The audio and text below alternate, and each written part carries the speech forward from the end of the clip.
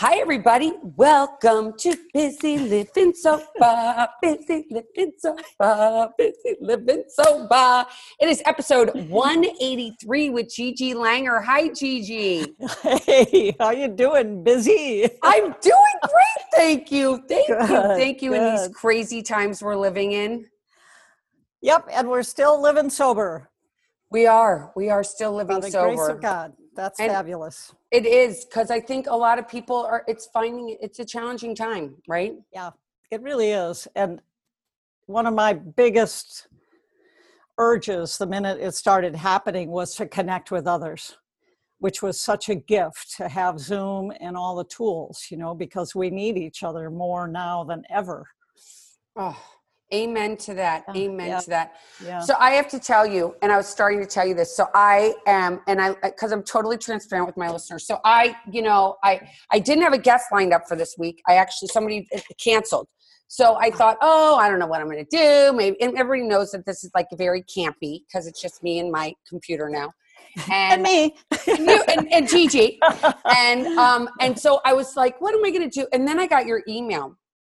And I was so excited because, for one, the title of your book, I love that it's all about worry. 50 ways to worry less now. And I thought, and reject negative thinking to find peace, clarity, and connection. And I thought, wow. It's, I don't believe in coincidences. I don't know if you do. God does it. He does. And when I was first getting sober almost 14 years ago, somebody gave me a book and it was called God's Little Winks.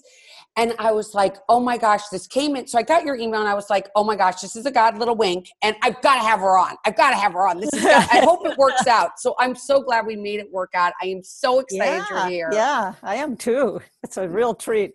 It really is. Yeah. So your journey has been one of, wow. It's like are you a survivor? Are you a warrior? I mean, gosh, amazing.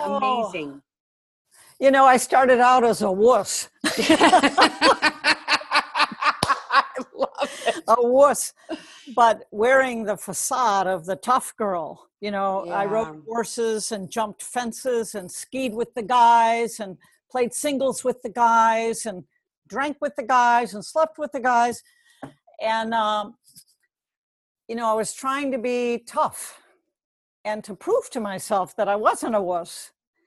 And yet, as things went on, I got into achieving and grades and degrees and then the disparity between my private little seedy life by the early 80s.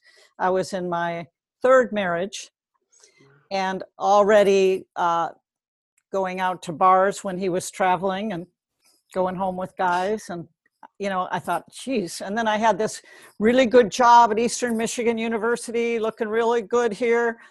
And I had these two going together and it was excruciating, having that dirty little secret life and this one. Eventually I did go to a psychologist and say, I have this brand new degree from Stanford. What the hell? What's wrong with this picture? And he said, you're in the early stages of alcoholism. He got the family history and so on. And it was a little puzzling for me to accept that I was an alcoholic. He could see that. He was very wise and guided. And he suggested, and notice he said, you're in the early stages of alcoholism. It feels better. That's right. Oh, that's not so bad. And he said, if you really want to know if you have a problem, try having 2 drinks, no more, no less, every day. So I did that. And what was weird about it was that sometimes I could have 2 drinks and stop and be like a social drinker. Other times I would have 2 drinks, a third drink, the fourth drink, go home with a stranger, whatever. And after 6 months of doing that experiment, I realized that I could not predict. Once I had one, I could not predict if I was going to be the social drinker or the crazy girl who endangered herself and others. So that got my attention big time. My last big I didn't even wait till my husband was out of town. I went to the bar And that's the opening sequence of the book, is me sitting in that bar thinking, what the hell, you know. So I'm so grateful that I listened to the expert. Yeah. That was a big help. For some reason, I just knew he was speaking the truth and I needed to listen. Well, I love that you started your journey going to see someone and them saying to you, now you could be in the early stages of alcoholism. Yeah, That's kind of, and that's nice, right? That's with kid gloves, right? It's really, that's right. And you then, you know, you did take that time to do a little research. And if you, I mean, in certain, you know, 12-step groups, they talk about the research that one can do, correct? Yeah. And so you did that research, and then you realized on your own recognizance pretty much that, you know what, I've got a problem. I can't do this. This is like managing, it's the one. And I remember when I was getting sober, they'd be like, well, it's the first drink that got you drunk. And I'm like, no, I can have 47. What are you talking about? Yeah. You know, I also, I always got horrible hangovers, and I didn't drink a lot in college or high school even. I had one big, got a horrible hangover, but everybody said I was so much fun, right? And then in college, you know, there were 1 or 2 episodes where I got really drunk and like went to a hotel with my boyfriend's fraternity brother, you know, crazy, but just a few little incidents, not regular drinking. And I started teaching and you know, it's a long story how the marriages went. But basically I couldn't handle reality. And I then, because I didn't want to have hangovers and booze, you know, on my breath, or beer or wine, I found marijuana. And it was fabulous. No hangover, made the world go away. You could kind of fake it with it, because in those old days, you know, it was light and it made you giggly. It wasn't the zonk you out. And that's how I got through grad school. Basically, I went to the bar and had 4 or 5 drinks every night, maybe 6. I could, you know, handle the hangover if I had 6. But then I went home and got high on marijuana. And I didn't use marijuana when I got to Michigan because I didn't have any connections. But my third husband, I have to give him credit, because he knew he was going to Al-Anon, even though I didn't know it. And he knew about alcoholism. His career had been in counseling. So he did confront me a couple of times, but he really played his Al-Anon role in the best of the sense very wisely. And I did eventually come, you know, to go to my first meeting, but it was with his encouragement. And one day I told him, I don't have a problem. I'll go have an evaluation if you want. And I went, you know, we have a very good Brighton hospital here in Michigan. And the guy was great. He had us together. And the first thing he did was turn to my husband and said, you have a major problem with control. And I was like, yeah. And then he turned to me and he said, and you have a fatal disease, and it's only going to get worse, and you're going to need to address it. You know, he really did get my attention, and thank God I listened. Shortly after that, I went to my first meeting, you know, and that was January 11th, 1986. And by the grace of God, I never had to go out again. But what was weird, in those days, you know, meetings were in basements of places, and they had these, you know, lots of men and a lot of smoke. And of course, I always liked hanging with men because I knew how to kind of handle them, right? So I was totally comfortable, you know. But when they started being really honest about their disease, it was like, yeah, I get it. It was, I never resisted.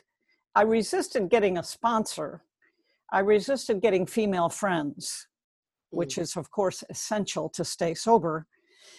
But I did get what they were talking about with the disease. And I started going to maybe 2 or 3 meetings a week.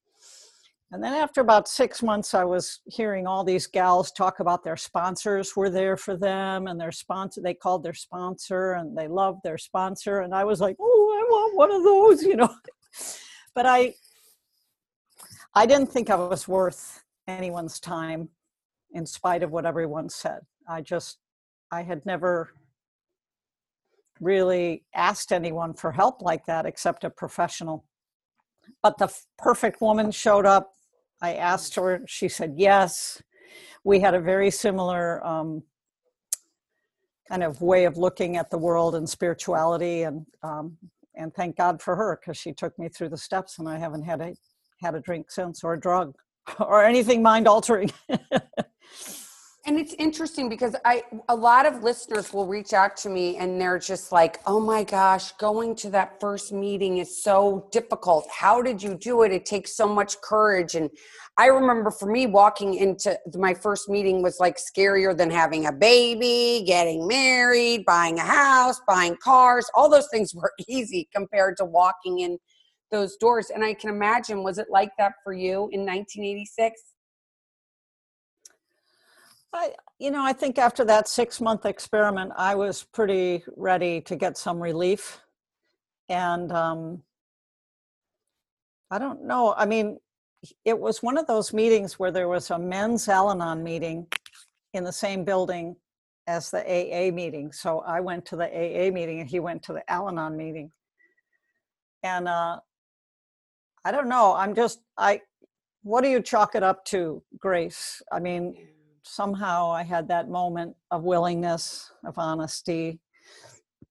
And I took to it. I'm kind of an achiever, so I follow directions well. And that was a real benefit, because when people said first do this, it took me 6 months to really dig in. And then I started going to daily meetings and so on. But, once I was convinced they had the ticket, and I couldn't do it on my own, I started following their directions. So I'm grateful for that part. The perfectionist achiever type A has that positive side to it. It also has the negative side with the anxiety and the worry and the self-condemnation and all of that, which of course, once I got sober and did my first step, my fourth step, I realized, oh my God, listen to what I'm saying to myself in my head. All this negative, self-defeating talk. I didn't think I was good at all. Right. And for those people that are out there, because I always love us to do this in layman terms, because if somebody's just listening for the first time and they're like, a 4th step, what is that? How would you describe that in layman terms to the person? Yeah. Well, the first thing to know is that, you might have heard on TV or somewhere, about this 4th step and the inventory and digging in and being so honest and bringing up all the crap of the past. And, it sounds awful. And I think one fear a lot of us have as we're first starting the steps is that, one of my favorite sayings in AA is SOBER, spells son of a bitch, everything's real. And, I had been denying my feelings, my past. There was a whole big Band-Aid on it that I kept on it by using and sexing and so on. So my fear was, you rip that Band-Aid off all at once. That was why I was afraid to come into the rooms, as I heard about the honesty and all that. And I'm happy to say that my experience, and I detail this in my book, because I think it's important for us to realize that once we do steps 1, I'm an alcoholic, makes my life crazy. I really can't have even one drink or drug. There is a higher power that's going to help put my life back together the way it should be for the goodness of all. And I'm going to let that power take care of me and guide me. Well, when you get to the 4th step, which is making a list of your resentments and where they came from and so on, and your sex behavior and your fears, my higher power only let me see this much of what was down under there. And it was very manageable. It was like having a coach who knew me and said, okay, you can handle this 5-pound weight, but we're not going to give you any more than that. When you say, I asked, make a decision to turn my will and my life over to the care of my higher power, that does mean that the care is going to come through how quickly and how scary and how hard the layers of healing happen. And my higher power regulated it perfectly, because I really didn't deal with the child of the alcoholic stuff until my second inventory. Wow. And growing up in a dysfunctional home. And then there was other stuff that happened that I didn't even know about, that didn't emerge until my third or fourth year of sobriety. So, you know, that's the thing to remember. It's safe and it's manageable, and you have your posse of recovering women around you to catch you when you think you just can't handle it. Yeah. Well, it's interesting. And I'm finding, and I feel like a lot of us do during this crazy pandemic we're living in. So me personally, and I've shared this, I think I shared this the other day on our podcast on Tuesday, but how sitting, you know, I'm a runner. I don't mean physically a runner. I mean mentally, right? Like I'm always busy. Like you're a golfer. I'm a golfer. So I go play golf, and then you have lunch, then you might go run to the grocery store, but you're constantly on the move, right? So now that we've had this timeout, I call it timeout land. Now that we're in timeout land and all these feelings come up, and I think that when all these feelings that you might not have, you know, haven't delved into deep, right? For instance, there's other 12-step available. So once you, like for me, I felt like I got as far as I could with the AA thing. So now I'm like in the master's program of ACA and realizing, you know, what am I mean, did you find that too? Because I did also read that you have done more than one 12-step group. Exactly. Yeah, you know, this guy, Ernie Larson, from back in the 80s, wrote 2 really great books, which are still available on Amazon. One's called Stage 2 Recovery, and one is called Stage 2 Relationships. And they're both about, you know, stage 1 is just saving my life, getting sober. But stage 2 is having a quality life by gradually reducing the power of those things that are limiting my ability to do good in the world, to be loving and caring to myself and others and to God. So I would say, and I'm forgetting the question you asked, it's a stage 2. Oh, I see, other programs. So right away, it was pretty clear that, and I was with a wonderful therapist during my first years. I was grateful that I did have a good therapist, and if you can afford one, or I recommend it highly, especially one that knows about alcoholism and addiction. But anyway, I had that person to kind of hold my hand while I was uncovering these uncomfortable truths about myself. So I went to, and a lot of my friends were also working other 12-step programs. So I was hearing how it was benefiting them. So I did go to what was called Adult Children of Alcoholics then, which is ACA now. And, you know, they didn't have a big book in those days. This is like late 80s, a big book for ACA. But they did have the list of the characteristics. And oh my God, when I read those characteristics, I just about died. It was like, yup.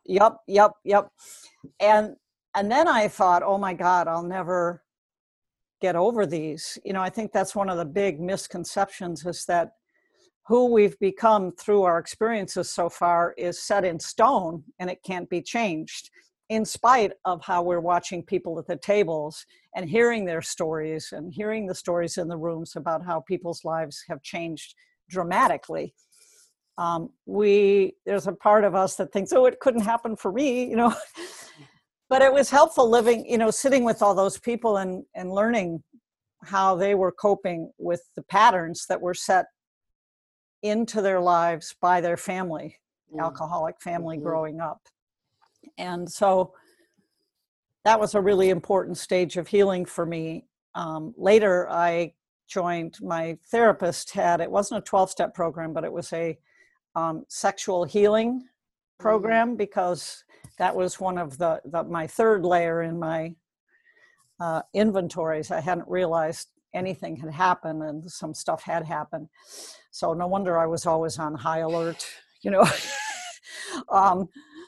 So yeah, those, you know, and I still go to Al-Anon along with AA, because as my sponsor says, we have to live with the alcoholic in our own head. and the desire to control others and fix things and judge things and fret over things is so well addressed by Al-Anon. Yeah. Well, thank you for that. And now I want to bring us to your book, because you know what I love? For one, I opened it in the 14 questions. Now, if anybody's out there and knows, like if you decide you're an alcoholic, if you did it with your therapist who kind of said, go try this, but there are questions, right? There's 25 questions that they ask you that says, are you an alcoholic? Are you not an alcoholic?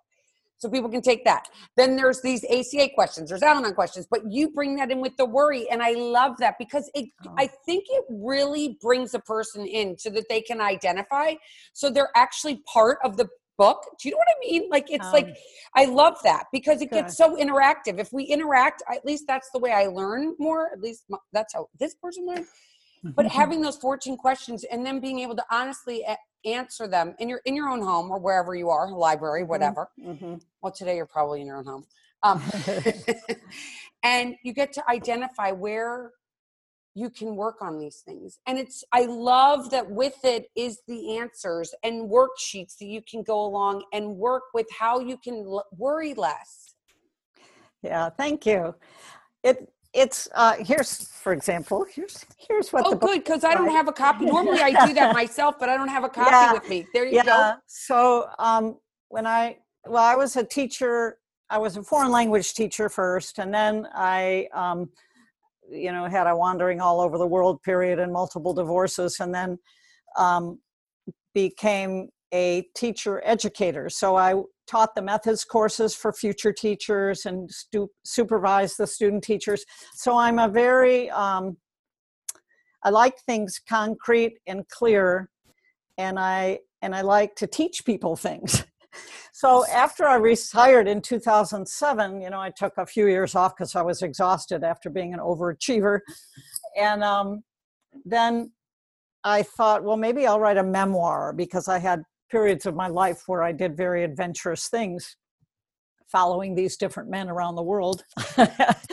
And as I mentioned before, some I married and some I didn't, but I did have the 3 divorces, and so I never did have children. I couldn't stay married long enough. The grace of God is that after a year sober, I'll just put this in here now because I may forget, I had learned something about affirmations, and I had felt so horrible about all my relationships had crashed and burned. And, that I grew up in the era where, the knight in the shining armor, and you fall in love forever, and you have the picket fence. And, boy, my life was not turning out that way. But I think my higher power was looking down and saying, this gal really needs a good guy in her life. So after a year of sobriety, I was divorcing my 3rd husband. And I went to a meeting, and there was this, I'd hurt my back, it's a long story, but anyway, he offered me his chair, and we all went out afterwards, a bunch of us, and I thought, what a nice guy, and went very slowly. For the first time in my life, I didn't crawl in the pocket of the man and ditch all my girlfriends and live there, which is never a good formula. So I stayed in therapy. I kept doing my meetings. I only allowed myself to see him twice a week. I put a governor on myself. And I stayed, and I was terrified. But over time, after 2.5 years, we got married, and he's my 4th husband, and we just had our 31st anniversary. And it's a miracle. I couldn't have had a better man. So anyway, he's instrumental in how this happened, because after those few years of rest, I said, well, maybe I'll write a memoir. And he said, why don't you write a self-help book where you write down some of the things I hear you telling your sponsees on the phone? And I thought, oh, that's interesting, because a memoir is a little self-serving. How's it going to benefit anyone? And I had already written down a lot of stories from my journals and so on. I had transcribed all of those. So the first draft of the book had a lot more stories in it, but I had some editors that helped me winnow it to keep the juiciest stories, but make the focus the reader. Here's the challenge I had. Here's how it was driving me crazy. Here's the techniques I discovered that helped me through it. Here's how you can do them too. And another and another. One of the struggles I had, because I wanted this to be for recovering people and people not in recovery, because, I think all of us have had the thought once we're down the road for a while and feeling so much happier, boy, how can we help other people find these great tools, these ideas and these concepts and so on. So I did create it for everybody and for the recovering person. And it's very popular with the recovering community because that's the one I interact with the most. But I've heard a lot of people say that it's really beneficial for them and they've never been in recovery. So I love how it turned out. Just the right people showed up, the right editor. I was at a meeting. Oh, what's up with you? Oh, I'm doing this. And she said, what's up with you? Oh, I'm writing a book. Oh, I have a friend who's in recovery. She's a fabulous editor. So that's how I found it. The book cover, everything. And I didn't go with one of those publishing companies that has like a cafeteria where you buy their services because I had been a project manager and stuff. I just did my own construction company, so to speak, and hired all freelancers. And it, I submitted it for awards and it got an award, and it's gotten really good reviews from the fancy places like, Book Life and Library Journal and so on. So, I think the being achiever part did kind of come through. And it's getting good reviews on Amazon too. So it's been really exciting. So Gigi, tell me this. As I mentioned earlier, we're going through a pandemic. Your book is about worrying. Everyone that is out in the universe right now, and again, you mentioned this book isn't just for people in recovery, because this pandemic is affecting every person, right? And what if you were to give somebody some advice, like let's just snip it, if you had to just give it an elevator speech of what you would give to them for an advice to getting through these times and the worrying, and maybe that, and then it might encourage them to actually go out and get the book, because I can tell you that there are examples, and I love that you have these amazing examples, and you did like you would do the image, what is it called? Not a dream board, an image board. What is it called? Yeah, vision board. And just, there's so many great tools. So what would you tell the people that are out there that are listening, that are going through this and going, I am so worried about everything. I'm worrying about my money. I'm worried about if my kids are going back to school or not.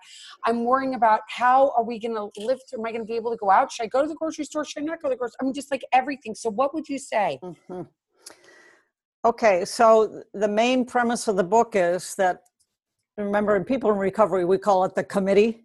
Right. But we have these whispered lies that are whispered to us by the fear part of our brain, of our mind. Some call it the ego, but it's telling us, this is going to be horrible. You're not going to survive this. So-and-so is going to die. And so one of the first things I need to do is take responsibility for the activity of my brain. In other words, I used to think that my thoughts were just my thoughts and I was stuck with them and they would drive the bus. Now I have a higher self, a higher power, a source of power and wisdom to say, help me change this thought from something that's self-defeating or ugly toward others. Help me change this thought to a loving thought, a caring thought. Now, here's the trick on all of this. One time is not enough because my mind goes back. So one simple little technique, you've heard it in recovery, is called the golden key, where if you have a concept of a higher power, I'm worrying, oh my God, this COVID thing. And by the way, if you're highly sensitive and easily aroused, which many of us in recovery are, I am very careful about how much news and in what form I consume it. So I do not watch dramatic television talking heads. I read 2 different news sources and I choose it carefully from different points of view. But anyway, so taking responsibility for what you let fill your brain is part of it. And then when the brain is continuing to harp on something negative, it's one very powerful thing to do is to say, God, help me to see this differently. You know, and I don't have to define what the differently is. I just have to say, help me to see this differently as you would see it, you know? And because we have a higher power and humility is key, we have to admit that we aren't as smart as our brains think, and we're projecting in the future as if we know what should happen or what's going to happen or what we're just not that smart, especially when we're coming out of our ego and our fear self. So watching our thoughts and then choosing to change them again and again, which is what the golden key does. You know, oh God, this COVID thing's awful. Okay, I'm going to golden key it. God's will be done. God is good. Higher power, peace, love. And pretty soon my mind's back here, right? Oh God, this COVID thing. And then I notice it and I come back. So many of us have not developed the ability to notice what we're thinking and to make a choice about it. But you have absolute control over what your mind focuses on. It's just that it's programmed to focus on negative stuff. So this is why, if you look at the research, the number one tool to counter anxiety and worry is meditation. And it's because, and here's the good news, and I'm like this too. Everybody says, I can't meditate. My mind won't stop. It only counts if you can clear your mind of everything. And that's not the truth. What's the truth is when they do the research, they realize that people who have learned meditating, what they're doing is noticing when their mind is off on some tangent and learning to bring it back to a mantra or a sound, something calming. And then, of course, the mind goes back here. And there's no penalty for noticing. That's a victory. Oh, let me bring it back here. So we can see how meditation is a training for taking responsibility for what my mind focuses on and making it positive and loving and caring rather than scary and judging and condemning. Oh, I love that, Gigi. Thank you so much for coming on. Where can our listeners find your book? Just on Amazon? Well, Amazon has it. It's available in audiobook. It's available as an ebook. And Amazon has some soft cover books. But if you go to Gigi Langer, GIGILANGER.com, I have such a deal. And, you can contact me. I have a few tokens left for a free audiobook. And it comes with this big PDF file of all the exercises. But I also will send you, if you do GigiLanger.com, you'll see that you can buy the paperback. And I send you a little PDF with all the worksheets. And that is personally signed by me and free shipping within the United States. So that I'm lowering the price from Amazon quite a bit. So you can just go to GigiLanger.com. Well, that'll be in the post, so people can just actually click it. If you go to busylivingsober.com, I'll have that link for them on there. Gigi, again, thank you, because you've given everybody a new tool, and I feel like there aren't enough tools in our toolbox. So you doing it as simply and beautifully as you did, and I have to tell you, it was really, I really like it. I really like it, and thanks so much. I'm so happy you reached out. Good luck to you. Stay safe. Thank you. Stay healthy. And everybody, until next time, keep getting busy, living sober. Bye-bye. Thanks, everyone. Bye-bye.